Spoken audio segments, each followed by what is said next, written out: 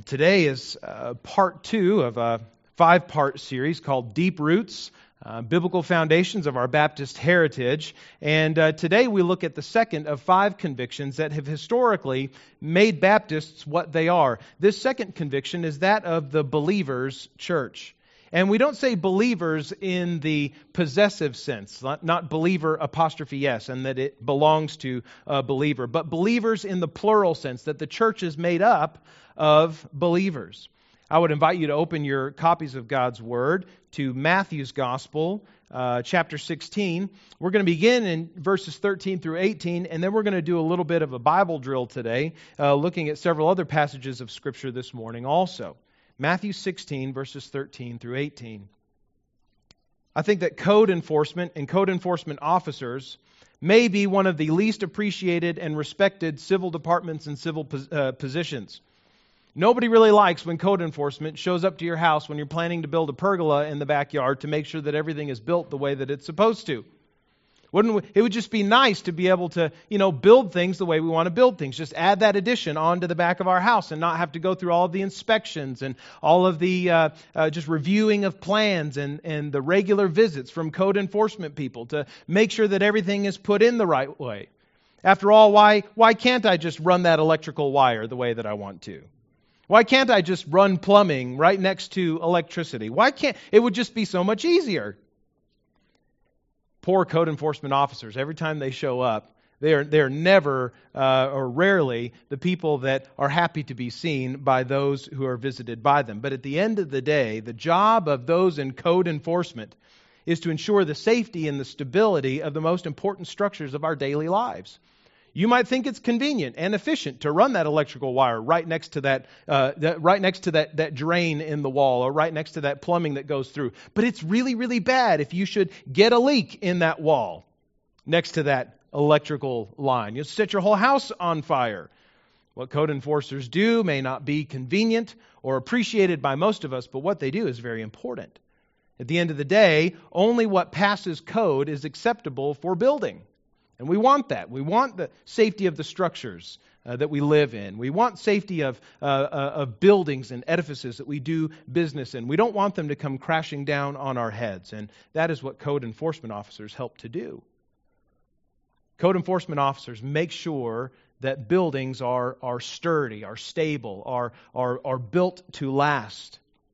So also, the chief architect and code enforcer of the church, Jesus Christ, makes sure that his church is built to last. And he does this by building it as he sees fit. The conviction of the believer's church, that those who those who make up the church of Jesus Christ are believers in Jesus, is one of the core foundations that comes from a conviction about the authority of God's Word. If the church is God's, then He defines how it is built. And so the main idea that we're exploring or seeing, first from Matthew 16 and then from other passages of Scripture today, is this: that only those who are members of Jesus' church should be members of the local church. Only those who are members of Jesus' church should be members of the local church, the believer's church, this historic distinctive of Baptist faith. More than anything, friends, we must come to discern what the church is from what it is not. What makes it Jesus' church from what does not make it that. We need to grapple with whether we can say if we are rightly members of it. Would you stand with me as we read from God's Word, Matthew 16, verses 13 through 18. A pivotal moment in the life of Jesus and His ministry among His disciples. Matthew, the gospel writer, in the inspiration of the Holy Spirit, says, when Jesus came into the district of Caesarea Philippi, He asked His disciples, who do people say that the Son of Man is? And they said, some say John the Baptist, others Elijah, others Jeremiah, or one of the prophets. And Jesus said to them, but who do you say that I am? Simon Peter replied, you are the Christ, the Son of the living God. And Jesus answered him, blessed are you, Simon Bar-Jonah, for flesh and blood has not revealed this to you, but my Father who is in heaven. And I tell you, you are Peter, and on this rock I will build my church, and the gates of hell shall not prevail against it. This is the word of the Lord. You may be seated. The believer's church. Only those who are members of Jesus' church being members of the local church. We're going to see this morning several ways that Jesus builds his church, or aspects of how Jesus builds his church. And the first is this, that Jesus builds his church as a community of confessors. He builds his church as a community of confessors. Here in Matthew 16, we have this unique moment in Jesus' ministry, and a pivotal one for the church, for the assembly of the redeemed. Here, surrounded by his disciples, knowing that his life is speeding now toward the cross, Jesus asks his disciples who people say that he is. And he gets several popular answers or responses that they have heard as they've gone about. Some think he's John the Baptist, some one of the other prophets, some Elijah. But then he turns the question to them. Not who do people say that I am, but who do you say that I am? The only one to speak up is the one who always speaks up first, sometimes for good, sometimes for bad. Simon Peter, who has foot and mouth disease. He always seems to get out in front of his skis with things that he says. But on this one occasion, Simon Peter nails it. This same scene is recounted for us also in Mark chapter 8 and Luke chapter 9. Peter's response is essentially the same in all three of these Gospels. You are the Christ. That means you are the Messiah. You are the promised Redeemer of Israel and the world that God said through his prophets that he would send.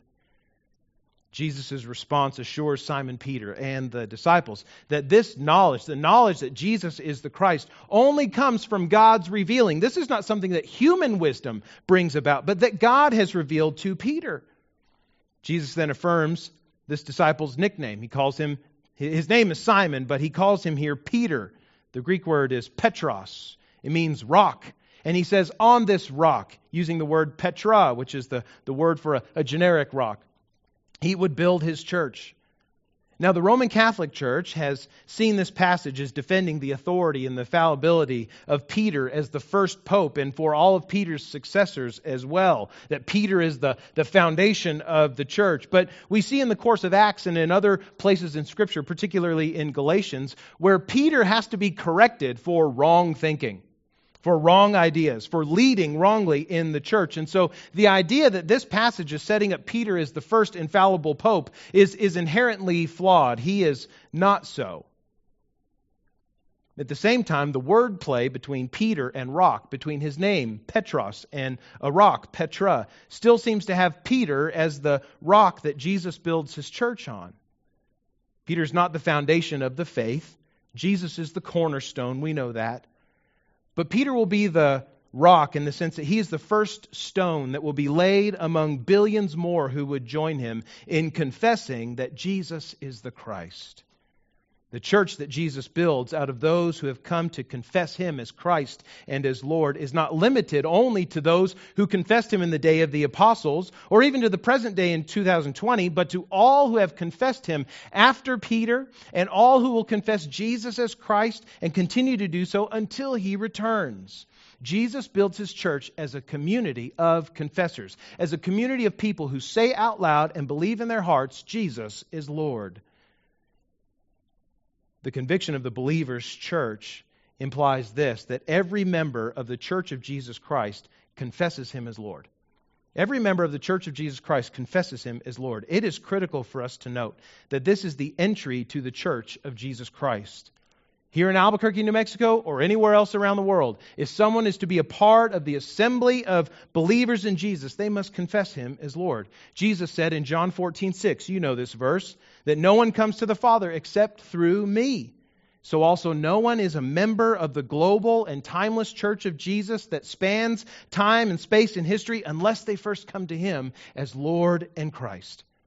Now this means that individual churches do not get to define what a Christian is, right? If Jesus is the one who builds his church, Stephen is not the one who gets to set the definition for what a Christian is. Neither do denominations of Christians get to determine what a Christian is. Whether they're as small as many of the flavors of Baptist churches are around the world or as large as the Roman Catholic Church. The Church of Jesus Christ belongs to Jesus Christ. And he has declared for all time that his church will be a community, will be an assembly, will be a family of those who confess him as Lord and Christ. Turn with me to John chapter 3, verses 1 through 8, as we see second, that Jesus builds his church through the new birth of believers.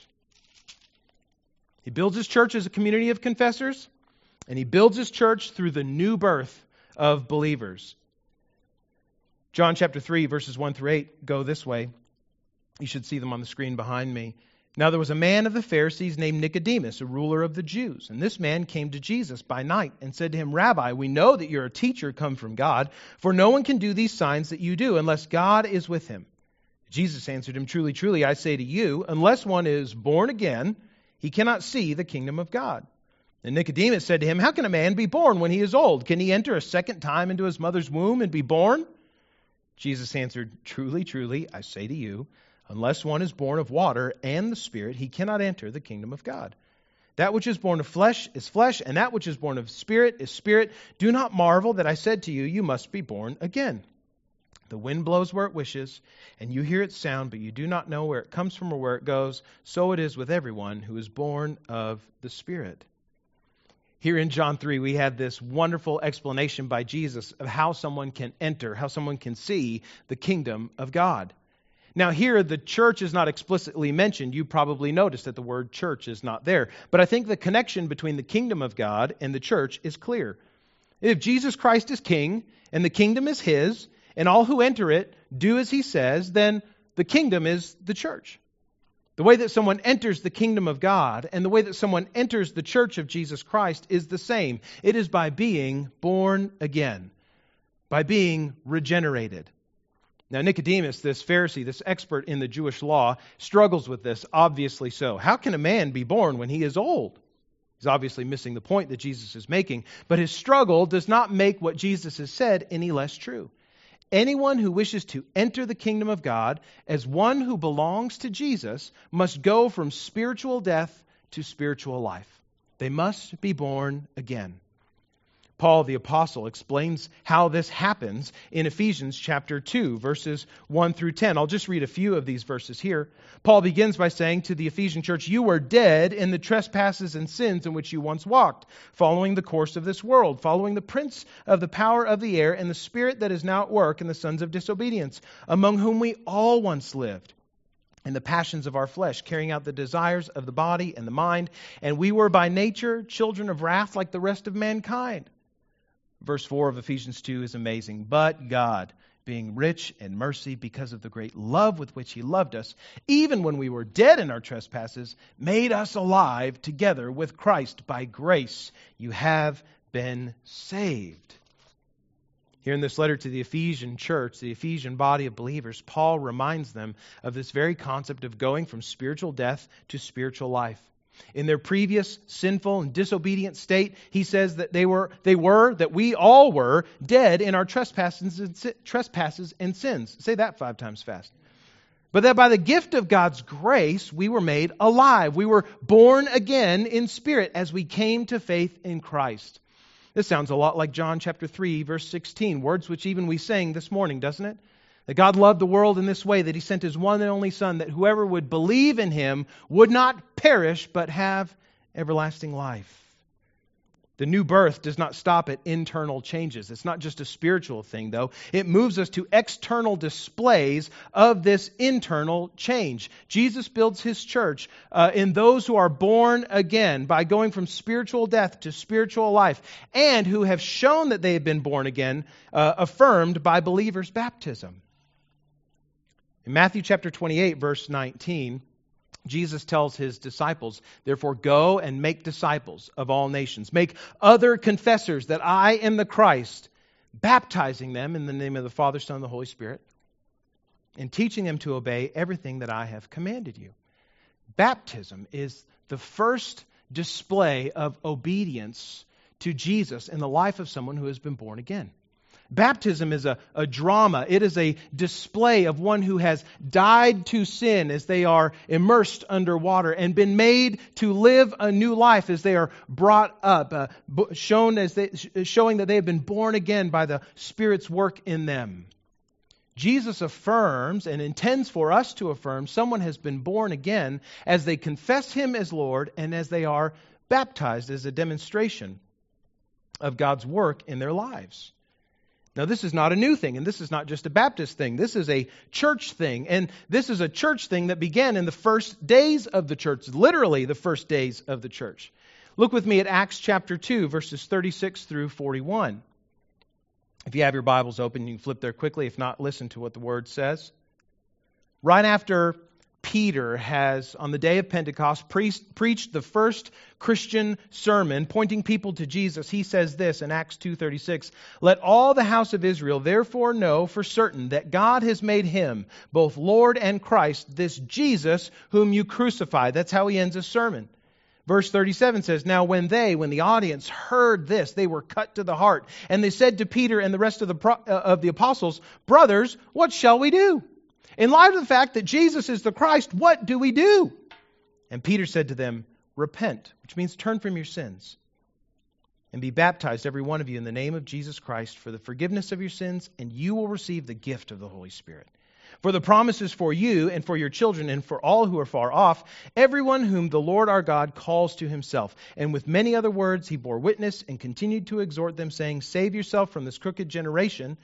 And so those who received his word, those who repented of sins, were baptized in the name of Jesus. As they trusted in Christ, were born again. They were baptized.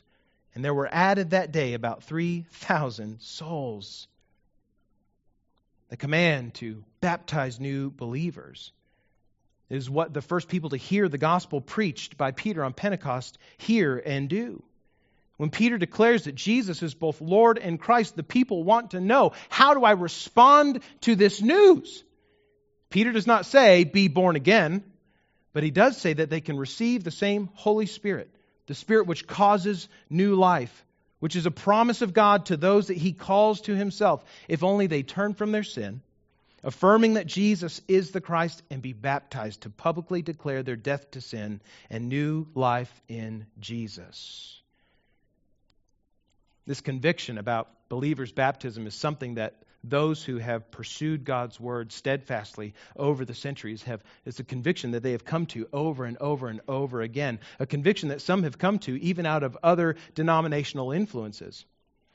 On this very day, November 1st, 1812, a missionary to India by the name of Luther Rice, who sailed from the continental United States to India on a boat with Adoniram and Ann Judson, was baptized in Calcutta, India.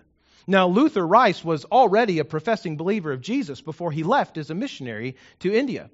But on the ship ride from the continental United States to India, he and Adoniram Judson, upon studying the Scriptures, saw over and over and over again that those who were baptized were those who had been born again. That those who had followed Jesus in the waters of baptism were those that had already confessed him out loud as Lord and Christ. Now, being Congregationalists, Luther Rice and Adoniram Judson had been baptized as infants or sprinkled as infants, but in studying the Word, committing themselves to the Word of God, they came to see that those who are baptized are those who have confessed belief in Jesus. And so, being convinced of this, knowing that they had been born again, and wanting to be affirmed as believers the right way, wanting to be obedient to Jesus and all that he says, when they arrived in Calcutta, India, they were baptized.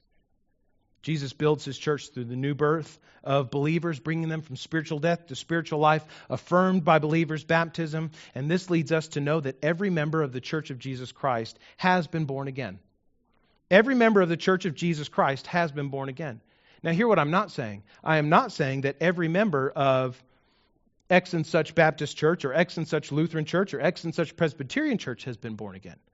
But every member of the Church of Jesus Christ has been born again. This does not mean, friends, that every person that has been dunked underwater on a Sunday morning has been born again. It is possible to go through the motions without any actual spiritual change inside of you. And this was the protest of Baptists against those that had sprinkled infants in the church, calling it baptism.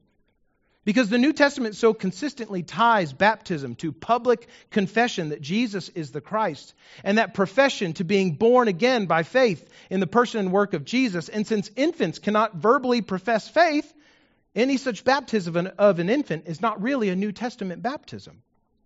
For that matter, dear friends, no adult or child baptism can really be called baptism rightly if the person baptized has not been born again.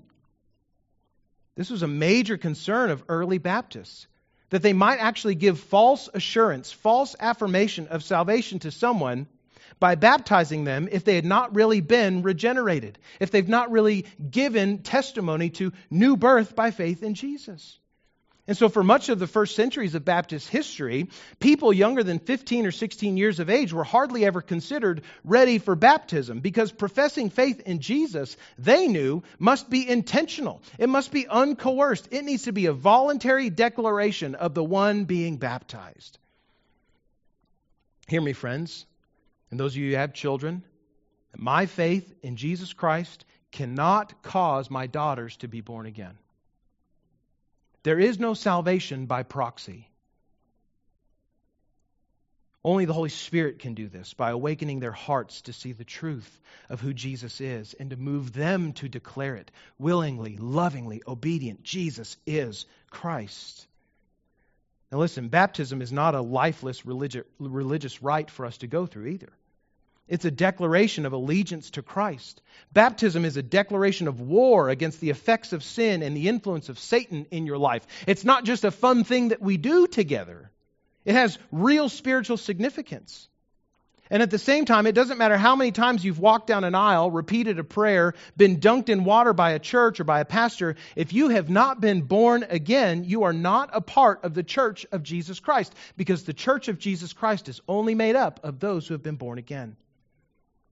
Now, in saying all of this, I know that I may be causing some of you to ask yourself the question, am I born again? How can I know if I've been born again? And the answer to this question is simple. Friend, consider your life, your heart for a moment, and ask yourself and answer whether you have come to believe that Jesus is the Son of God who died for your sins and rose again. Have you come to see your need of Jesus to save you from your sin? Have you trusted Him with all your faith as that Savior? Have you confessed Jesus publicly in front of others to an assembled body of believers that Jesus is Lord? Are you living each day in a way that gives evidence to that confession? Do you really care to grow in maturity and obedience to Jesus? Because that's part of what it means to be a disciple. That's what disciples do. If so, dear friend, the answer to all of these is yes. Then you have the promise of God's Word that you have been born again.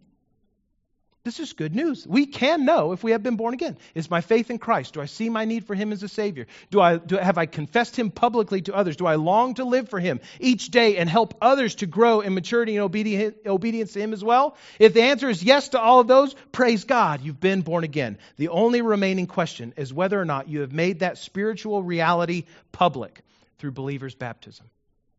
Have you affirmed and been obedient to Jesus to the point of showing, I have been born again. My faith is Him, by being baptized in obedience to Him. Now, on hearing this morning, friends, some of you may be going, I need to do that.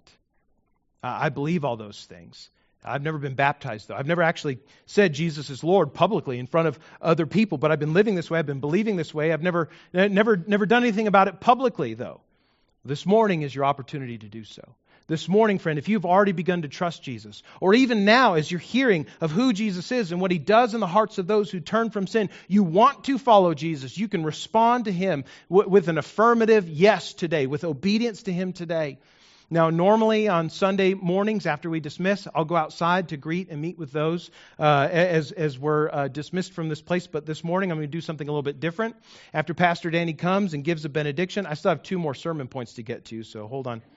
After Pastor Danny comes and gives a benediction and we're dismissed, I'm not going to meet you outside. I'm going to wait in here. I'm just going to wait up here at front. If you need to make a decision about following Jesus as Lord, about confessing Him publicly, about being baptized in obedience to your profession of faith, in consistency with the fact that Jesus is Lord, come talk to me this morning. Don't delay. I'm reserving time just for you this morning who need to respond to Jesus in obedience through baptism.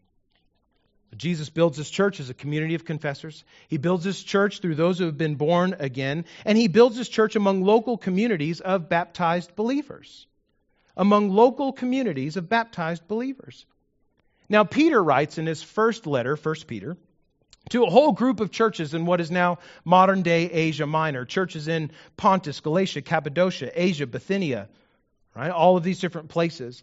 And in 1 Peter chapter 2, verses 4 through 5, this is what he says about believers in all those places, the assemblies of believers in all those places. He says, as you come to him, as you come to Christ, a living stone rejected by men, but in the sight of God chosen and precious, you yourselves are like living stones being built up as a spiritual house, to be a holy priesthood, to offer spiritual sacrifices acceptable to God through Christ Jesus. The way into the church of Jesus Christ throughout all time and history has always been by new birth and through a public testimony of that new birth by baptism.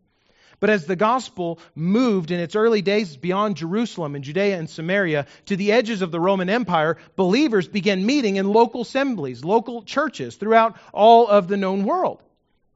Peter addresses his first letter to several of these churches in Asia Minor. And in speaking to these local groups of believers, he refers to all of them, each in their local settings, as living stones built on Christ, the cornerstone of the global church.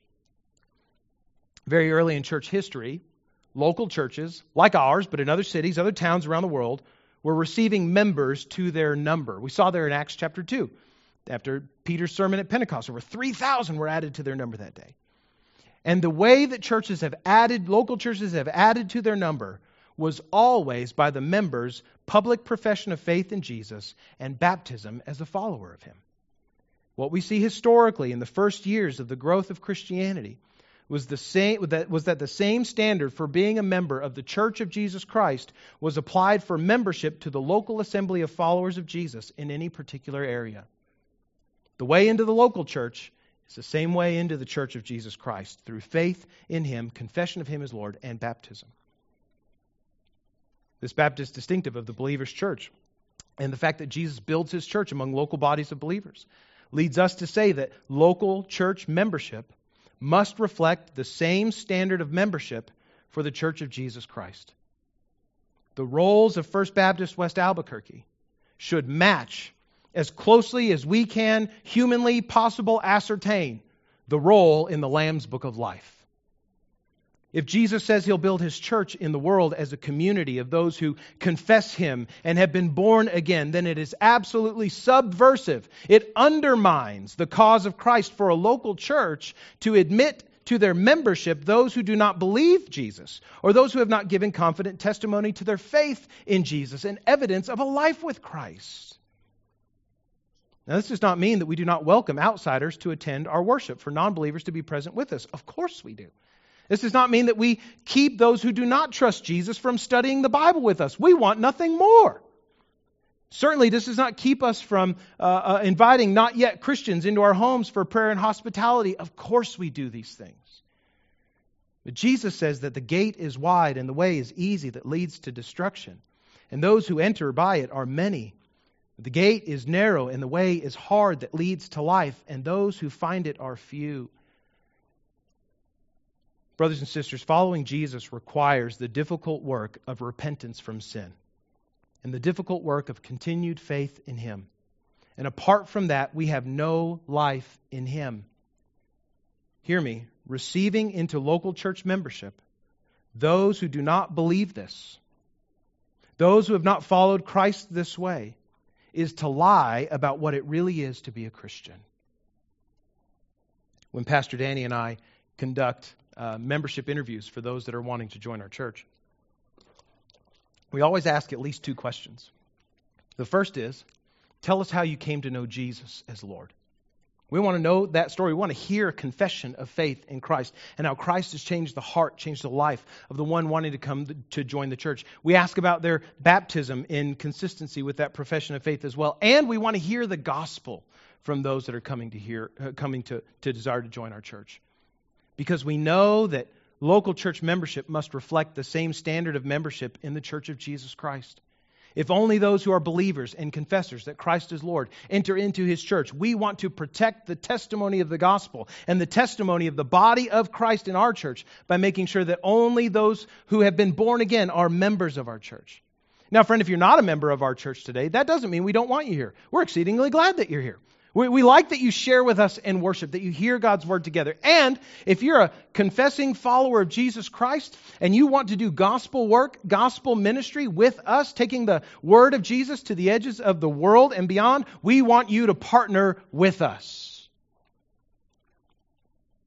But we want to make sure first that we're all committed to the same Christ, that we're all believing the same gospel, that all of us who are members are those that we can give confident affirmation to the work of salvation in their lives. Well, fourth and finally, Jesus builds his church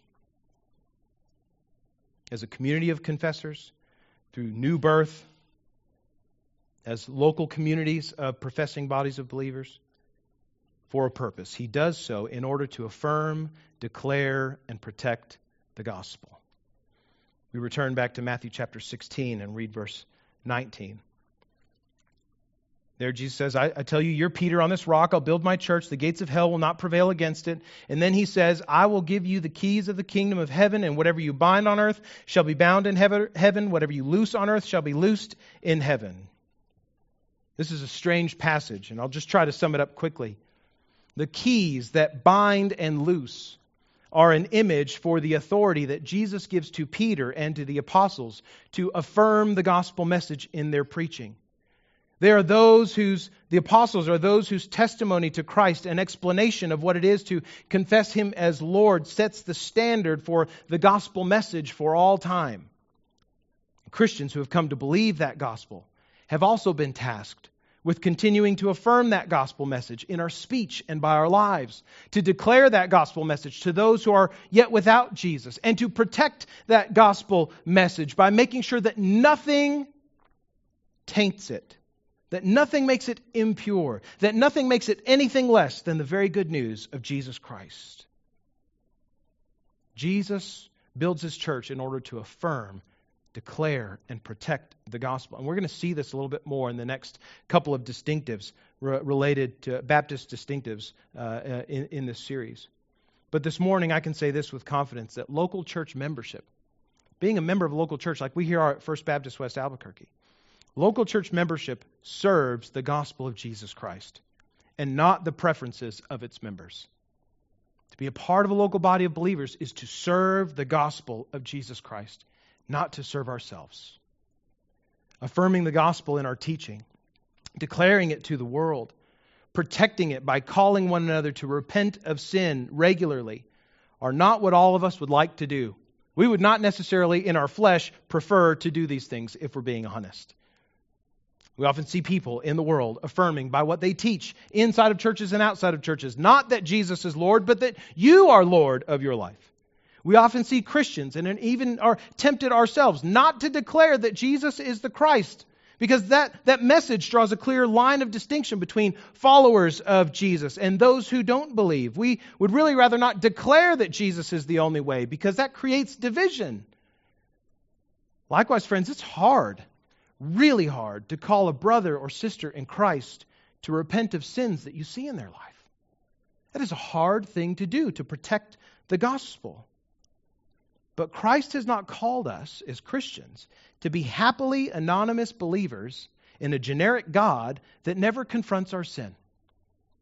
Jesus, the founder of our faith, calls us to confident, public, even countercultural confession that He is Lord and I am not, and to demonstrate that by being baptized as a declaration of Holy Spirit-empowered allegiance to Him.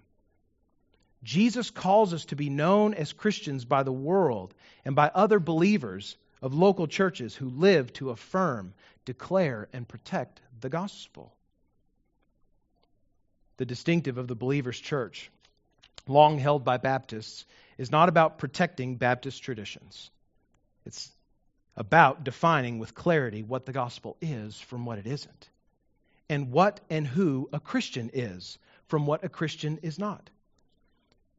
Brothers and sisters, church membership is not first about friendship with like-minded people, though that happens, and it's good that it does.